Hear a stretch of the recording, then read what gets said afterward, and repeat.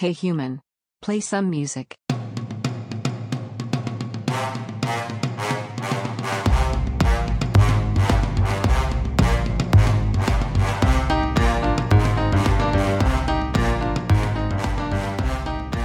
Welcome to Revision. My name is Tree, and I'm here with my co-host Grayson, who is feeling a little under the weather. I am feeling under the weather, but I have an amazing radio voice right now. So you'll have to deal with an occasional sneeze.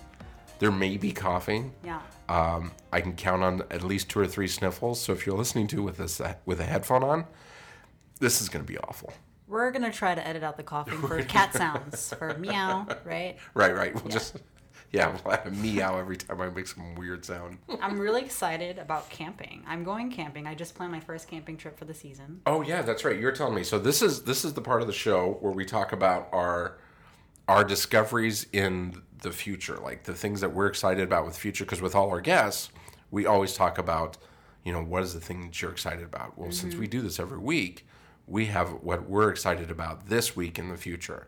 So this week in the future, you're excited about camping? Well, it's not really about camping. Camping was like the anecdote to the cool thing. Yeah. So I'm going camping the 4th of July weekend, and I'm looking for a tent, like a light tent, because we have to paddle out to the campsite on like a canoe, right? So the tent that I have right now is about 6 or 7 pounds, and you would think that wouldn't be too much. No, but if you're, yeah. But if you're going on a boat and you're carrying all your supplies for the weekend, you probably want to go lighter. So my friend was telling me about a 1 pound tent that he had. So I'm like on this like research process of looking into all these types of tents and like price ranges and types of material. And now they're even using space materials in tents, which is like really cool. Space materials? Just responsive fabric. I know, space materials. That's what the article said, dude. But it was like basically responsive fabric. So one side is a soft fabric, and on the inside it's coated with some kind of polyurethane thing. Okay. So if it rains, it becomes repellent to water, but if it's not raining, it's still breathable. And I thought that was like really cool. That is pretty amazing, actually. Yeah. It's funny because you always hear the things like, this material was used on the space shuttle. Can you imagine like all the materials and stuff that they're using now with Musk and Bezos and all these people that are now throwing everything that they can up into space, like all the new materials that are going to come from that? It's true, and that's particularly what I'm excited about. Just lighter camping materials and lighter camping shoes and lighter camping blah, blah, blahs, Well, I have a much darker subject I want to talk about. Oh. And it could be because I'm sick. But basically, I want to talk about death. Okay. I want to talk about death because I think death is one of these things that we're all going to have to deal with. Death. Right? We're all going to have to deal with it in one way or the other. And honestly, for myself, the idea that when I die and I'm no longer in this shell, that my family members would buy a brightly colored box and put the shell and then put that into the ground or burn it and then live in some sort of metal canister. Everything that we do for death makes no sense to me at all. Right. I'm not here. I don't care what you do with this. I barely care what happens to my body when I'm in it. Put me in a disco ball, Yeah, whatever. Like, I don't care. Like, that would be great, in a disco ball and be in, like, Studio 54 for the rest of my... Yeah. That seems like a good idea. Dance the night away. Yeah, so my thing that I saw that I'm really into is this thing called Capsula Mundi. I think that's how you pronounce it. If not, we'll blame it on the cold. And what it is that they take your body and they wrap it in an egg, like a giant egg, and they put you in with a tree. And basically the tree, you become the tree. You become, and the tree uses your nutrients, and basically you then live and you go on through life as a tree. Right? I want to say when you started talking about the egg, I had no idea where you were going with that. But I'm glad that it ended where it did. Nature, trees. Given the name, I always advocate for trees. Yeah, yeah, it's a good point. But isn't that like... I see a positive and a negative. The negative is, what do we do when trees start getting a taste for human flesh? Ooh. We won't worry about that. No one was thinking about that. Absolutely no one. This is the cold. Like if trees are literally living off of human beings, like what is the largest organism on the planet Earth? Do you know? No. Aspen trees. Okay. Aspen trees are connected underground. And so you have some of these aspen trees that spread over multiple states, one grove, right? So if they're all living off of human flesh, that's a problem for us. So that's my sarcastic way of looking at it. But I think it just seems like a better way of going about it.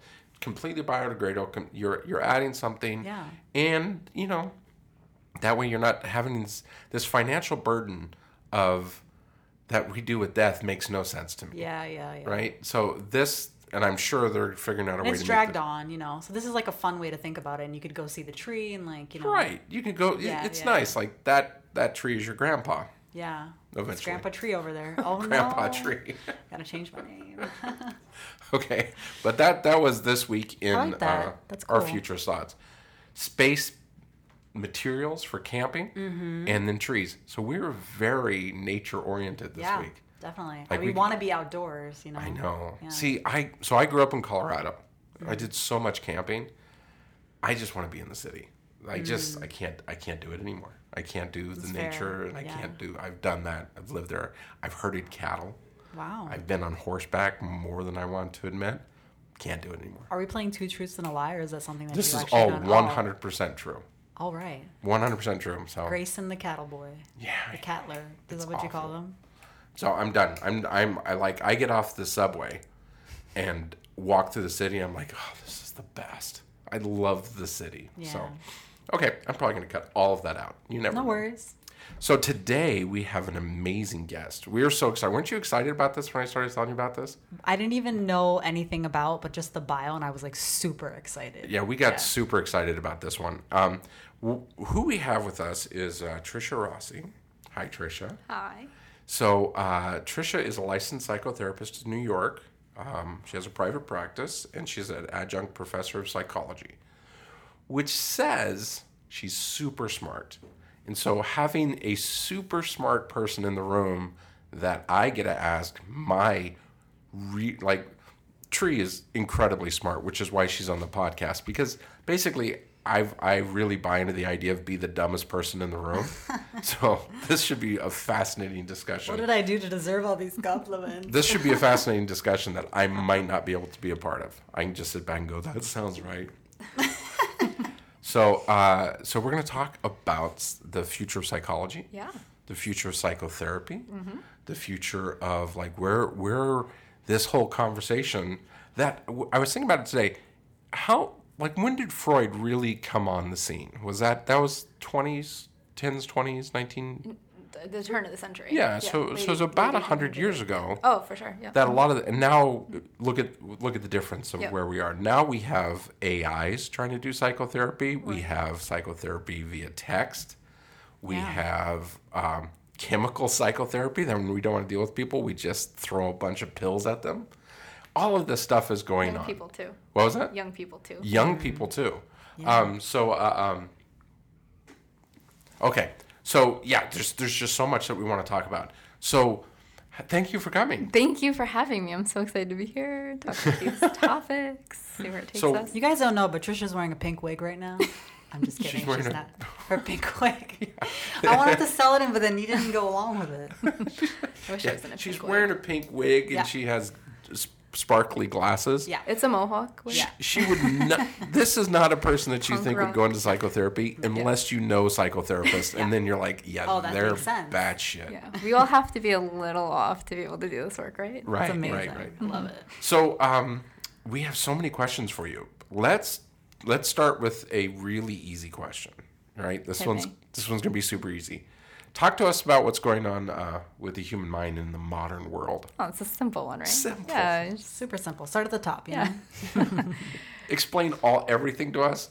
You have 5 minutes. Oh, okay. No problem. So the modern world, in general, we want to really consider how people think, feel, and behave when we're talking about how the brain works, right? So I always like to say it's like a triangle.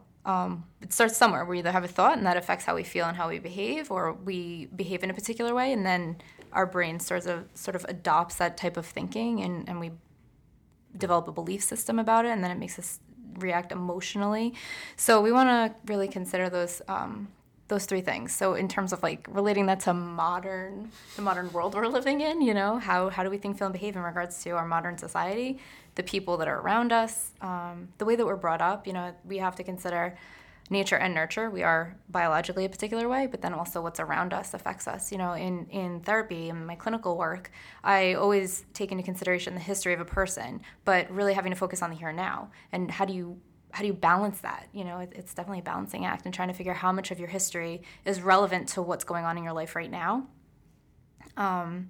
And how do you just not even consider that for a little while and only focus on the here and now, because that could be critical, especially if you're dealing with a crisis situation. What happened in your past may or may not be super relevant to today. So you're going to have to excuse me. I'm just I don't going to even know go if to I answered therapy the right question, now. by the way. I'm just going to dive straight into therapy and get all the questions about I'm not here. Just do your messed thing. up brain. How important are timelines? Like, I am terrible with timelines, and there's actually a reason why. Okay. I actually purposely try to choose what I carry around with me. There are things in my past I don't even need to worry about. But one of the things I always find interesting about therapy is it starts out with timelines. It's always, and I'm terrible with timelines. So how do you mean that in terms of what you need to accomplish in a day? No, Like I mean time like when you management? start talking to a therapist. Do you start at birth, or do you start at tell me about the last couple of years of your life? How important is that timeline when you're starting with any relationship? Yeah. There's always this moment in the relationship that it's always like, okay, let's line up the timelines. Like 10 years ago, where were you? Let's talk about your past relationships. Let's talk Right. about, I gotcha. So you're going to love my answer. And that's a little sarcastic. It depends. Okay. So many things in psychology, and especially in clinical work, is going to be, it depends. So it's an annoying answer. I say this when I teach, in the classroom. I'm like, you're going to ask me questions. I'm going to say it depends. But I'm going to give you answers. I'm going to explain to you why it depends and what it depends on. That's really important. So it depends, the timeline, what your issue is, what you're coming in. Is it about what we're trying to accomplish? Then what timeline do we need to look at into your, like, how far into your past do we need to see or dive to answer that question? Is that helpful? Yeah, so it depends on the thing. So what is the thing? And I can tell you how far we should dive back, What would be your question that you'd have for her about yourself? Well, about me? Yeah. Oh, you don't want to get into that. Oh, we want to get I had a question. That is why we we should have have a her podcast. lay down, though, We on have the a couch. microphone in your face because Horizontal. we really want to know this.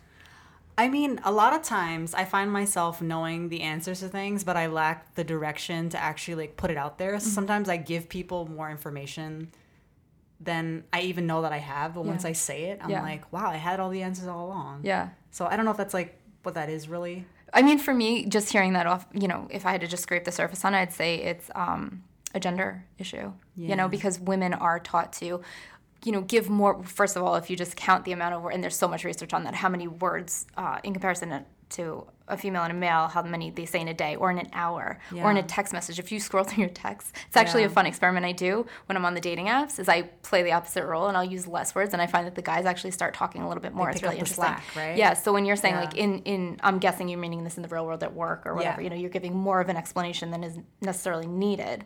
It's probably related to gender because we are socialized to be that way. Would be a short answer. Yeah. It's a long answer, but short answer. But We're why going to does need to Tree- exchange numbers. This is a deeper. Why level. does Tree swear so much at work? Because the I things swear that come out of her mouth, my God. I mean, I say them to you in confidence. Oh, okay. I don't say them in meetings all the time. Swearing's a big and interesting conversation, though, right? So linguistics, how we use language, what it's trying to convey. Again, coming back to gender, sometimes we use those kinds of words just because we have a bad mouth, whatever. Yeah. Sometimes we use it to really establish dominance or confidence. People who there's a lot of research out there on people who curse and whether that means that they are more intelligent. Which I love reading those articles because I curse a lot too. So I'm like, oh, I'm smart. I'm smart because I say filthy things. Right. But, some of us, I know for myself, personally, I was brought up where my father always said, people who curse are not intelligent, that they can't find a better way to say it, and I just love the research that shows opposite, that they of course can put it simply, like you said, you had all of the answers there all along, you didn't need all of those extra words. I know we're getting into cursing and going back to the question, but, this idea of using more words or using specific words or cursing, really a lot of times cursing is seen as just being able to drive home a point, it's inflammatory. I should clear up that Tree actually does not whisper and say terrible things. It's just F-bombs. That was a complete joke. She says terrible things, but without swearing. I just do like the lint licker thing where you're like, you're cursing like the Orbit White commercials, but it's like very PG. Yeah. It's also very New York, right? I mean, you can go in other parts of the country where cursing is maybe less. Yeah, because I think like in New York, there's a lot more swearing going on, but it's more like a comma. Yeah, like you can drop the F-bomb, but it's more of a comma. Yeah, You it know, depends on the person. Like if a specific person curses, I'd like take a step back. But if it's someone that I know, it just glazes over. I don't really notice. Yeah, if it's driving home a point or cursing at someone and just cursing are two totally different things. Also, it's how it's used really needs to be taken, the context. That's of it. true. Well, that's actually an interesting point. How do you feel about cursing when you mention texting? Right. I find that I don't like to curse when I'm texting. Like ever. Unless it's like F, I'm having the worst day ever. Yeah. But I never curse in text That's ever. so interesting. Yeah. You also? Yeah. Same? Really? Yeah, I find that there's something in me that stops me. Just like capital WTF. Yeah. Like WTF I might say, but But you know what? Actually, take that a step further. Who won't you curse in text to? Ooh, Is it more you guys, I'm imagining, are texting much more on a professional level than personal. I'm just guessing. Whereas my texting, I don't text with my clients or my students. So for me, it's more personal. So I'm texting the way I would talk to my friend, the way I would talk to my family members. I actually want to relate this to my question. So I had a dream like a long time ago that when I was talking to Alexa, she like randomly got this dialogue with me and like no one believed me. That's so And then when I woke up, I thought about it. I was like, oh, that's funny, right? So I thought about it like if I yelled Alexa, I was like, Alexa, turn on the lights, and she didn't do it. And I'm like, Alexa, turn on the lights. Like if she could somehow read my tone and understand that I was frustrated, right? And now they came out with this thing. AI is trying to do it. They're if you cough, she may offer halls are on sale at Rite Aid or something silly like that, right? So just Is that really what Alexa does? Does say that something's available at Rite Aid or? No, I mean like I'm saying that that's where it could go, but I think the article that I read was kind of saying that if you cough, she could ask, "Oh, are you feeling okay, Grayson?" or something like that, right? It wouldn't be like a direct ad placement for Rite Aid. Yeah, I'm thinking like in a long-term scale, that's probably where it would go. Do you have premium Alexa or do you have like the freebie Alexa? Right. You know.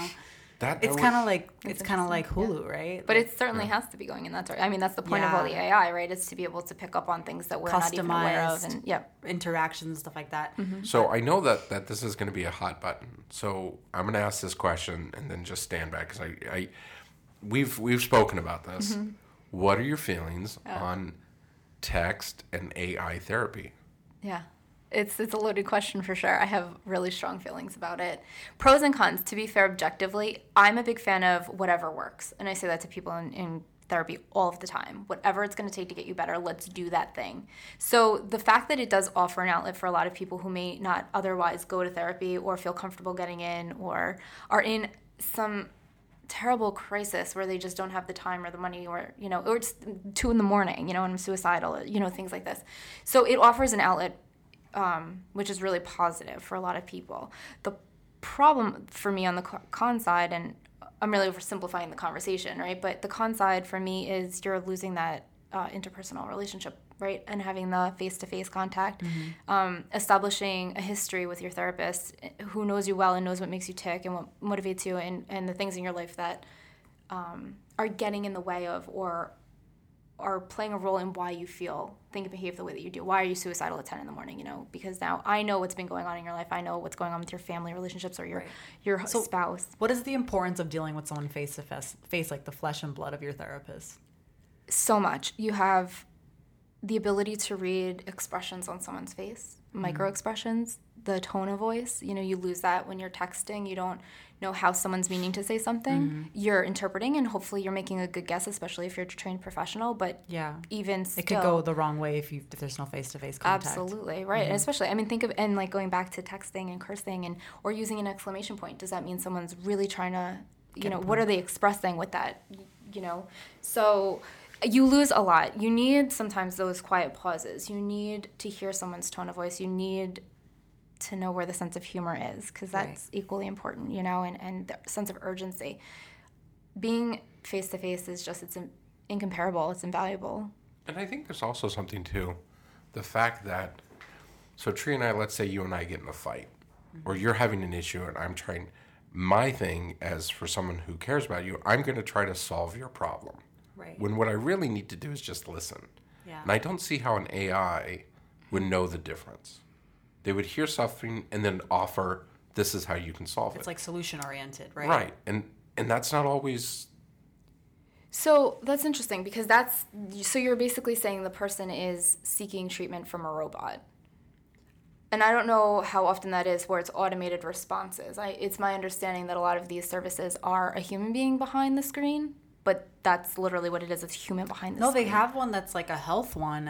I forget. I think it's called the K or something, K plus or something. Okay, like then that. I'm going to have to look at, can we cut this? Because like I don't want to say. Yeah, no. Yeah, no, I'll have to look into that. No. Because I'm not familiar with that specific one. A lot of the actual therapy ones are...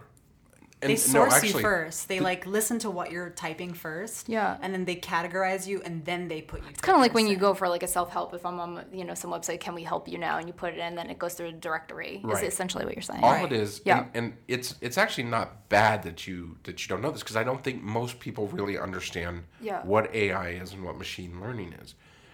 Machine learning is something that when you hear the word apple, the machine will go red, fruit, and it categorizes. Yeah. And it can categorize and go to those categorizations based upon what somebody has said is the keyword for it. Literally, keyword just like you'd see on Instagram. But then imagine having 100,000, 1 million, an endless amount of keywords that can be accessed quickly. So what they're trying to do with Alexa and some of these other things is when they hear certain keywords in combination, that they go to this response. Yeah. But that's all it is. Yeah. It's just a response. Yeah. And so the subtleties of of human communication have to be lost.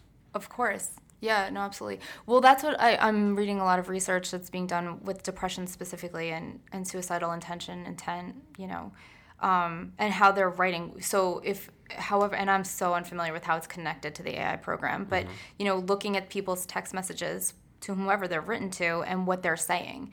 And you're going to see that it's a specific type of language that they're using that can identify that this person may or may not be suicidal or depressed, which is very interesting and could be very helpful. But right, like you're saying, so we pick up on that and they're just like, well, maybe go call this number, the suicide hotline, or go to this therapist. This is local in your area, or there's some agency, in terms of what they're going to be able to do or talk you through it. There is going to be a lot that's lost there, for a few reasons. And when you're dealing with subtleties like depression, what's lost is the meat. Some people just need validation. Some people just need to be heard. Sometimes it's not about solving a problem. A lot of my work is not about solving problems, although I love to solve the problems. I love to identify that there are problems, but a lot of times... There was a. Did you see the glee in her eyes when she's like, I love solving problems? That was good. We're going to animate that. Yeah, it's pretty But, I think there's a big piece. It's not even that I think, it's I know for sure. And this is what research will show you. It's about your relationship with your therapist. It's about the trust, feeling comfortable and being heard. Most people just want to be heard. They just don't have an appropriate outlet, or it's biased. You go to your friends and they're going to tell you what you want to hear. They're going to tell you what they think you need to hear. And a lot of times I'll just say to somebody, that sucks. Like, that's not fair. I'm really sorry that happened to you. With all the outlets that people have now, and everyone kind of, even the people who didn't want to be heard, they want to be heard. They want to be acknowledged. They want to be liked. You know what I mean? Everyone wants a voice. How are these channels and these devices changing our relationships? Incredibly, right? So one thing I've noticed over the last, I've been practicing for over 10 years in private practice. I've done some form of counseling for the last 20 years. But so what I've noticed, I've literally needed to change the language that I'm using when I'm working with people, all ages, by the way, not just children, not just the teenagers. But they'll say, I was talking to my friend, I was talking to my boyfriend, my mom, whatever it is. And I'm like, oh, okay. And then they're telling me a whole story. What I realized over time was, I'm like, wait a second. The more they went on with their story, I'm like, were you talking with this person, or were you texting? Or were you chatting, snapping or instaing, what all the terms are. But I've learned that I've actually needed to change how I'm asking questions to get the information that I need, because it actually does change how I'm going to give you an answer or how I'm going to understand your perception of a situation. And I've had to teach people, many, many people over the years, why that's important. And I can't change culture. I've brought this topic up a lot. I speak on it a lot, actually. At conferences and, with other professionals and, of course, in my practice. But it's so important, the language that we use to explain how we're communicating with one another. So that's just one way that it's changed how we communicate. And it's instant. We're looking for this, I write you, you write me back. This immediacy. I get upset, I find myself, if I ask a question to someone and they don't text me back in a timely manner, it's anxiety then why do you have a phone? Ooh, you get angry. Right, so it's like anger-inducing and anxiety-provoking, right? Does this person hate me? Why didn't they, right, they don't like me. They think that, and our mind goes wild, right? It's this, I can see this trend of instant gratification, like growing over time, that eventually, like, when the AIs do become a part of the conversation, we're just going to be, like, super angry because it's not a person, right? We're just going to be like, we want our answers and we want them now. How does that change how we like communicate with people on like a local level? One strategy, can I offer like a strategy that I offer to people is I break it down, and this is something I talk about a lot also, is we have to break it down into what we think, what we feel, what we want, and what we need. And when we can do that, we establish really clear communication with somebody. When we don't, we're assuming that person knows what we want and what we need, or what we're thinking, or how we're feeling. And this is a lot you were asking earlier, like what's lost when we're texting. That's what's lost when you don't have that face-to-face, and when you're not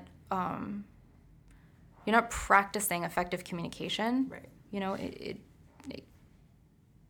really ruins relationships. You're like skipping this big step. But we're not trained to do that, I think, and this is something I've been really pushing for. I've been trying to create a program, at the elementary, middle school level, even high school level, but really teaching social, emotional, and communication behaviors. How can we be more effective? Because we used to naturally have this when we were younger, before all the tech started. You'd be outside, you'd be building a treehouse in the backyard with your friends, you'd be riding your bikes. You'd have to communicate.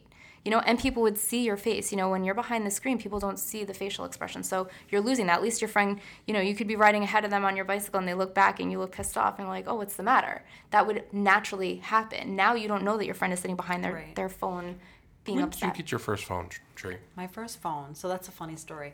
I got my first phone in high school, and it wasn't even my phone. My brother went to the same school as me, and I had it for periods like 1 through 4, and I had to pass it to him between 4th and 5th. Or I would get in trouble. Right. So my brother and I shared a phone. And how did you feel? Like right now, if I stole your phone, there would be separation anxiety. Oh, totally, yeah. Did you feel it immediately even back then? No, it was more like a tool to me. Like, I mean, it is a tool now, but it's an extension of my personality. Why now. did your parents give you the phone? Just to be in touch with them. Communication. Yeah. Right. Yeah. Strictly communication, right? Yeah. They didn't even care about the text. Right. It was a safety issue. Yeah. Right. Exactly. Yeah, I could care less about phones for growing up. And then the first iPhone came out. So I was there in San Francisco at the conference when they released the iPhone. I was so excited. And then you had to wait 6 months for the first iPhone to even come out, which was like, ooh, I really want this. And I remember that I went somewhere with the iPhone, and this was long before anybody even had it. I was lucky enough. And that was the first time that I found myself holding the phone, just looking at, and you couldn't even get apps for it. It was like a single screen of like a calculator and just the basic stuff. And I found myself just holding it and constantly checking it, even though I knew nothing was coming on the phone. And it was a really interesting moment where I was like, why am I constantly looking at this phone? And now I want to murder people on the street because they won't get off their phones. Like I was trying to walk into a restaurant to get lunch today. There was a guy standing on his phone, staring at his phone in the entrance of the restaurant. No one could get out. No one could get in. Yeah. That's irresponsible, yeah. And we were talking about, there's a famous saying how the sidewalks of New York is like a ballet. Everybody has their thing that's complicated and everybody's moving. And now it's just a bunch of people on their phone reacting at the last minute, not slamming into each other.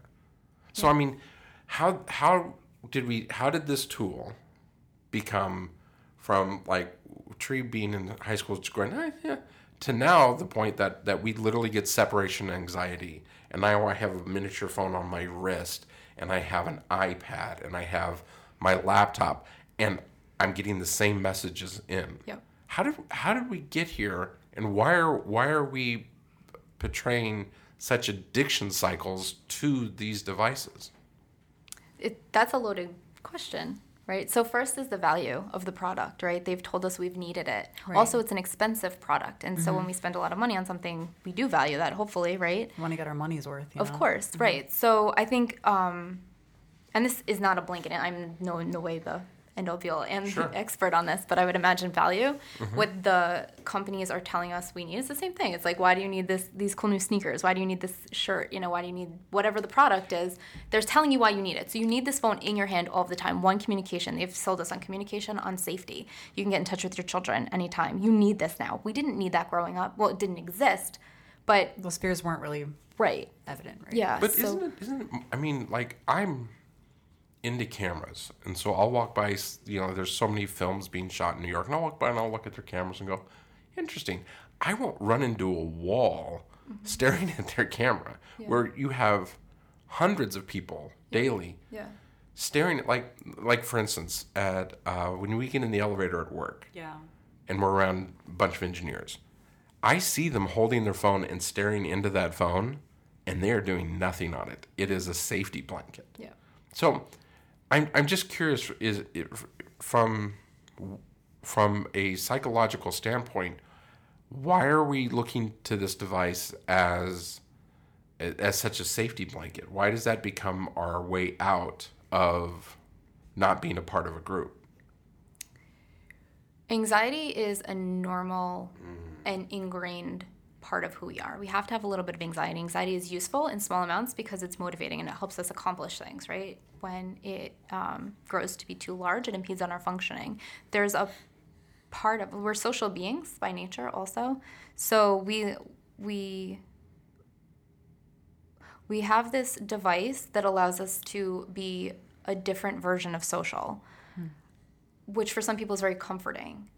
We see higher rates of social anxiety now in society than ever before. It doesn't mean it didn't exist, but we certainly are seeing it more for many reasons. And I think there's a strong correlation with technology, all sorts of technology, not just the phones, and a lack of in-person interaction because we have all of these other ways of interacting with people.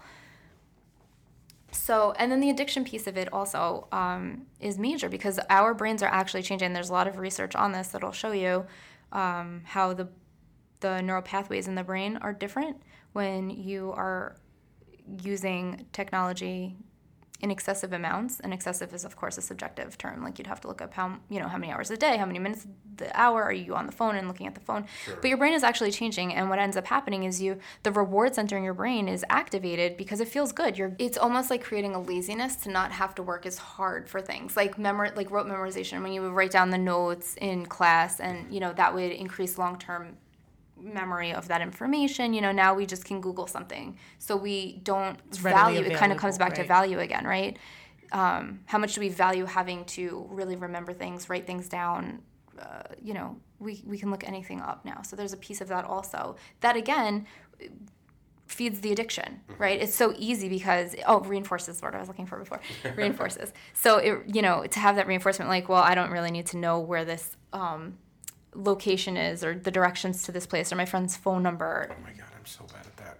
I get criticized all the time because people ask me, like, what are you doing this weekend? I don't even think about it until I need to look at the phone. Yeah. Like, I can't tell you my meetings I have tomorrow. No. I won't even look at it until tomorrow. Why would you need to? You have your phone, right? Right. But so for me as a clinician, that's a problem. Yeah. Right? Why don't you know what tomorrow looks like? And listen, is it important? Is it not important? Is it impeding your functioning? Maybe it is, maybe it isn't. I don't get to decide if it's a problem for you. I identify it as an issue. But I almost feel like there's like two types of users of phones, right? There's like the ideal consumer, right, who completely and utterly relies on their phone, doesn't remember things, doesn't know anyone's phone number, doesn't like talk to anyone anymore, right? Yeah. And there's the other user that readily gets that simulation offline as much as they do get it online. Yeah.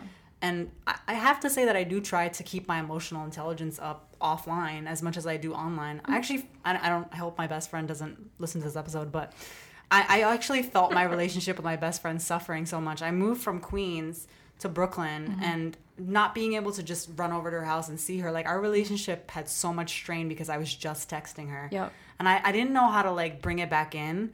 And then eventually it hit me one day that, like, she doesn't need that attention through text. She needs it, like, face to face. Right. So I had to, like, carve that time out and really, like, read her. If I just asked her a question on text, it wasn't enough for me to do that. You know what I mean? Yep. And I had to respect that and understand that that was a need that she wanted. And I don't think that everyone goes that extra mile. Not that everyone needs that. Yeah. But it's important to, like, separate the online needs from the offline needs. Yeah. I feel like there's levels to how people use technology that's both crippling and enabling in different ways. Yeah. So sometimes if someone messages me on, let's say, Instagram, and they're asking me, like, an important question, I'm like, why are you asking me this on Instagram? Yep. Just, like, text me or call me, Yep. right? So I almost feel like there's, like, an appropriateness that I would like people to get back to. Sure. Like, don't message me on LinkedIn if you want to hang out or get drinks. You know what I Right. mean? Like, put that somewhere else. Put that on Facebook. Yeah. I feel like the channels That of is communication, fascinating to me. the channels of communication are clashing now for me. Yeah. Because sometimes people tell me things and I can't remember in what channel they told me. Sure. So I'm there flipping through text. I'm there going on Instagram. I'm there, like, kind of like I don't know where to look, you know? So I almost feel like if we had, like, an etiquette in place Sure. where we set limits for ourselves, Yep. but, like, also not, like, you Yeah. know, make people feel like you're crazy. It's a great conversation to have, though, right? So part of it is certainly etiquette. Another part is expectation. Another part is looking at the other person, their comfort level. You know, for them, it just might be out of convenience. They just happen to have LinkedIn open. They know they're going to be able to connect to you. They send you a quick message. They're using it as same as text message, as I same find as... it as laziness. Oh, I have If you're no... messaging yeah. me on LinkedIn about something that's not work related, Yeah. don't. But that's your interpretation of Right. LinkedIn, right? So same idea as, like, going to the dating apps and how people use them. People are using them for all sorts of reasons, and the way that they're communicating and talking with people on them is different. So it's exactly what you're saying. And Right. you know, write me on email, send me a text message. What LinkedIn is for, what Facebook is for, what Instagram is for, you have defined. But you've defined. Those are your definitions, Yeah. and that's a very subjective experience with all of these online apps. Is I might have a completely different definition of, you know, for me, I'm sitting here saying, and I'm not even taking a stance on it, but it's a way to get in touch with you, right? And a lot of people may feel that way. Other people, you're having a more professional stance, like each has its own purpose. So for some people, I work with a lot of people with social anxiety, and it's very difficult for them to pick up the phone and call you and ask you, hey, do you want to hang out this weekend? So they do whatever means possible. Hey, let's get together. Hey, do you want to have a meeting on Thursday? Or let's, whatever's going on in your world professionally. Considering the other person, it's hard. A lot of people I find don't consider the person that they are communicating to what their expectation is. And that's something we need to talk about. That is so fascinating, because if you think about the rules of society, right? So let's go back to, 1800s. There was, when you showed up at a dinner party, you acted a certain way, right? You had to pick the right silverware, you had to do this stuff, and there were rules. Yep. And then when you're at home, there are certain rules. I guess that's the thing. I see these social media worlds as realms. And, like, when I'm in a certain realm, I act a certain way. Sure. But I can almost remember when I crossed over, when I finally broke my own etiquette rule. Right. So I had been emailing, I guess, some sort of company about an issue I was having. And they just wouldn't get back to me. And it was so frustrating. And then I went on Instagram and I sort of, like, messaged someone on Instagram publicly, and then that company reached out to me and was like, hey Tree, we're sorry this is happening, why don't you come into the store and try on some clothes, like, and do your thing. Right. And I was like, whoa. Wow. So I put you on blast. Yeah. We have the difference between what's expected and what's acceptable.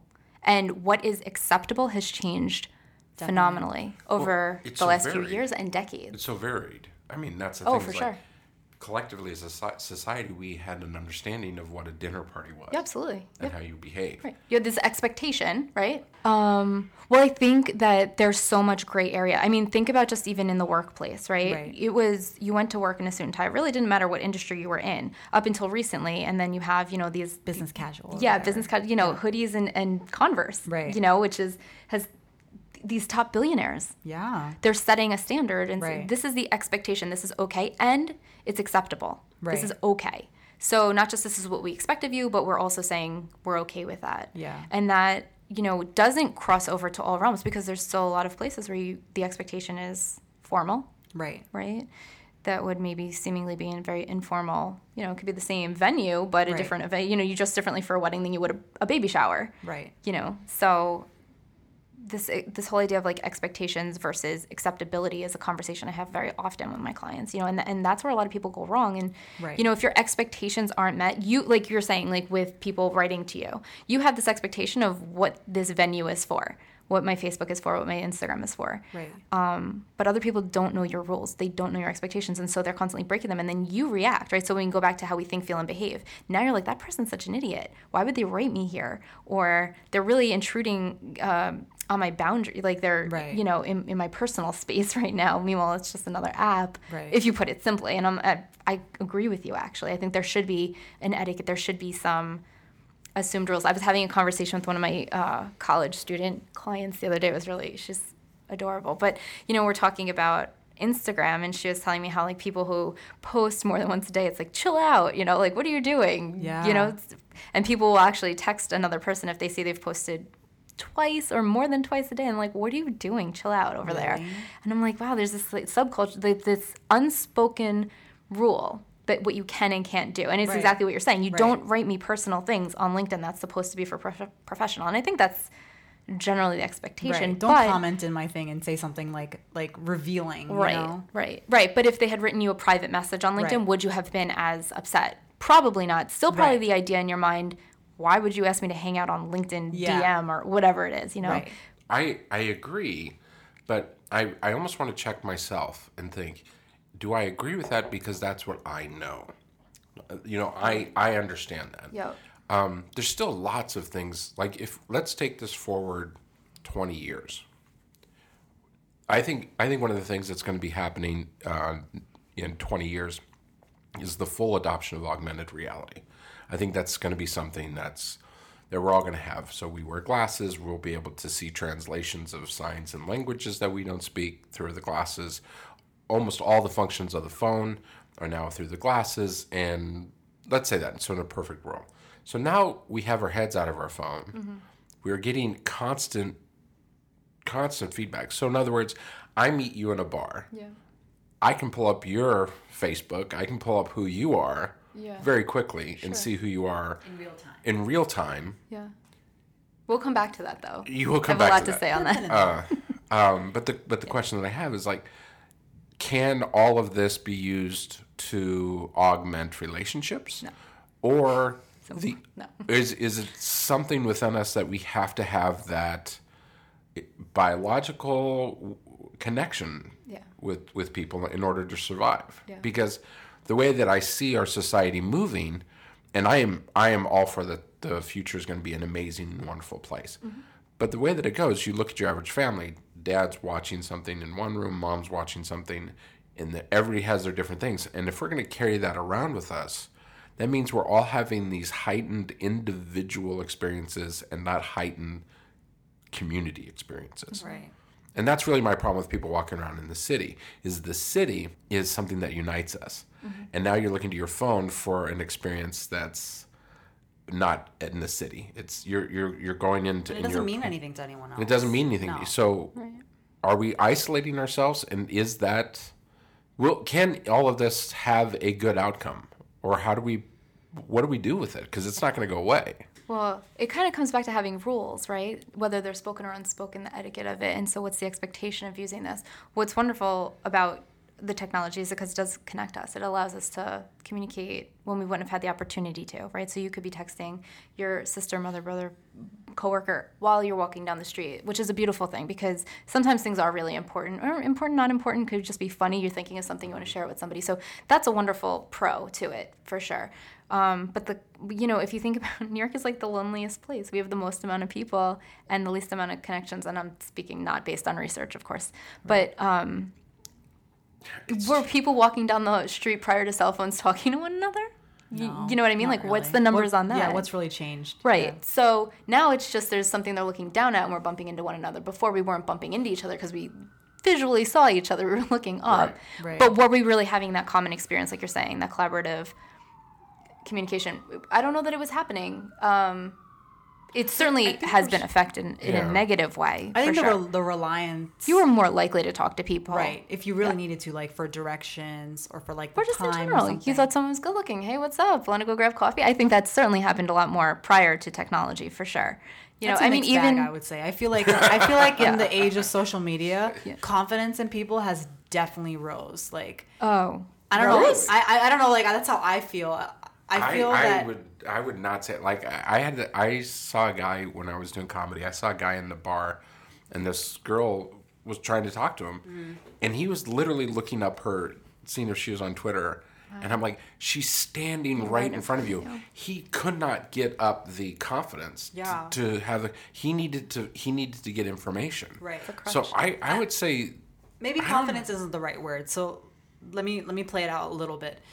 I feel that in the age of social media, we're interacting with people that we never would have otherwise interacted with. Which is amazing. Because of class, because of location. Totally. We have access to people we'd never have access to. So it's a wonderful I think that thing. the familiarity, because of social media, allows us to find people who were previously unrelatable interesting. That's why I feel the confidence levels might have risen. Like, I feel like when people look at me, right, they may think something about me, but then when you talk to me and you get to know me, it's like that sort of stigma has been crushed, you know? And because of social media, and we're able to put ourselves out there in a way that we want to be seen, whether it's curated or real or not, now people can actually look at this person and be like, oh, she's just not just a girl from New York. She's not rude. She's actually like an artist. She's like really cool and like talking about myself. No, it's interesting that you see it that way, because I wonder how many people share that view. I love that exists. To a certain point, I do agree, because it shows your personality. Yeah. It offers you an opportunity to show more about yourself than you would just girl on the street. I'm using social media to learn more about people. Yep. I'm really not. I'm honestly mostly talking to my friends. But if there is an opportunity to learn more about someone that I never would have talked to, like, I become an advocate for that person. Yep. I find a lot of people lack the confidence because now they have something they have to live up to. So they've portrayed themselves a particular way online, and they may not necessarily be that way all of the time in real life. Right. Still a fabulous person, interested in whatever hobbies and things that they've put up there, but what we see online is not always represented. It's not it could be a facade fulfilled representation of a person. Right. So that certainly is something, at least that I see. I mean, I'm one person with whatever experience I have with people, but for me, I think the real positive that you're talking about is when you look at the future, the way that in the 50s and 60s that they looked to the future, and it was all flying cars and it was all these magical cities and all white people, right? If you look at that art, predominantly just white people doing very well for themselves. Right. And that's obviously very problematic, because at the same time in the 60s, you had a lot of adjustments from someone from a social level, a lot of awareness that needed to happen. And I think what's happening now, which I think is amazing, is those visions of the future are now coming from all cultures, all walks of life, all parts of the globe. And I think one of the issues that we're dealing with now is we are now have our own beliefs, our own thoughts, our own systems of how we get through this world. And now, because of the internet and through technology, we're now forced to have to deal with one another. And we're going, wait, that's not the way I was raised, and that's not the way I do things, and that's not the way I use Snapchat, right? And now we're forced to do that. And through this process, we're going to achieve that long-term goal together. Right? So it's like the great vision of the 50s and 60s, but with the huge problematic errors fixed. And I find that very encouraging. And I completely agree with you on that. That, the fact that with this podcast, we will look at our analytics, and I promise you we'll have people from all over the globe listening to us talk in New York City about our stuff, which to me is incredibly exciting. I agree. And we're recording it like in Wall Street, you know what I mean? Like, I feel like that global access, it gives me confidence just to think about that, right? Yeah. In the age where we're able to travel at such a affordable price, versus before people not being able to go like anywhere without like carving out time on their job that they couldn't afford or whatever. But I think that it's super important before you travel to do your research, like on like the customs of places. Understand the culture. Right, exactly. And I think with the availability of, I'm like having a brain fart, sorry. With the availability of what is it called? Forums, right? With the availability of forums, you can actually pros your trip to people and they can give you this feedback. They're like, sure. Oh, it's 2019. You're going to this thing. Make sure you wear like a skirt that's longer than your knees, or like, I think that you don't have to fly blind anymore. And that's where the confidence comes from, having this overarching availability of research. That I wonder if it's confidence or just comfort. Maybe it's comfort. And I'm not trying to be, No. That's a good point. Yeah. I think that stands true for what you were saying earlier. Really that's a good distinction. Point. That's a good point. I think the word confidence is kind of coming from like my UX side, where I'm like, users making confident decisions. But if you bring it down to like the psychological aspect, it is comfort. Yeah. It's comforting to know that I could go somewhere and not feel like I'm going to be alienated because I did something wrong. Yeah. Well, and then you're more confident in your decisions because you can bring the appropriate dress code for that culture, things like that. But unless, of course, you text using Instagram, then get out. Then get out of my life. This has been amazing, by the way. Yeah, I'm excited. This is a good conversation. I think we're kind of getting close to the end. I mean, we could go on forever. We have so many questions that we didn't even get to. Yeah. But I think we should start wrapping it up. So we have a couple tough questions for you. Oh boy. Where do you see us from a therapy standpoint in the future, in 20, 25, 50 years? Where could this possibly go? And let's say that we figured out the problems. Right. What would the perfect world look like from a therapist standpoint? Well, that's two questions, because you're asking me what is it going to look like and what should it look like? Right? Okay. Or no, is that? Well, no, I think your perception of what it could look like, the perfect scenario of what it could be. What do you think we need to do as a society? Like, where do we need to be? Yeah, I mean, in terms of clinical work, therapy, getting people back in touch, right, with why they think, feel, and behave the way that they do, why their brain works a particular way, how they're interacting with other people. Again, getting back to basics, really focusing on the social, emotional relationships, interpersonal relationships. We need to increase that. We need to help people figure out tools and techniques and strategies, problem-solving skills to work with their frustrations, their anxieties, their anger, crisis, all sorts of trauma. We need to destigmatize mental health in general. The conversation is certainly there. I see a lot of times like, we need to start the conversation. We don't need to start the conversation. We need to continue the conversation. We need to be, really have people have access to. And it comes down to money. A lot of things, pretty much everything comes down to money, right? So the insurance companies are a big problem, and what they reimburse and how much they reimburse for, and how many sessions you can have, and what type of session you're allowed to have, what code. So there's a whole big piece of the within the psych community, all the medical communities, what stands in the way of ... people getting the help that they need, the type of help that they need, when they get the help, how much help they are able to, have, things like that. Revisions is produced in association with Dom and Tom. Production design by Grayson Scott. Gosh, that's swell.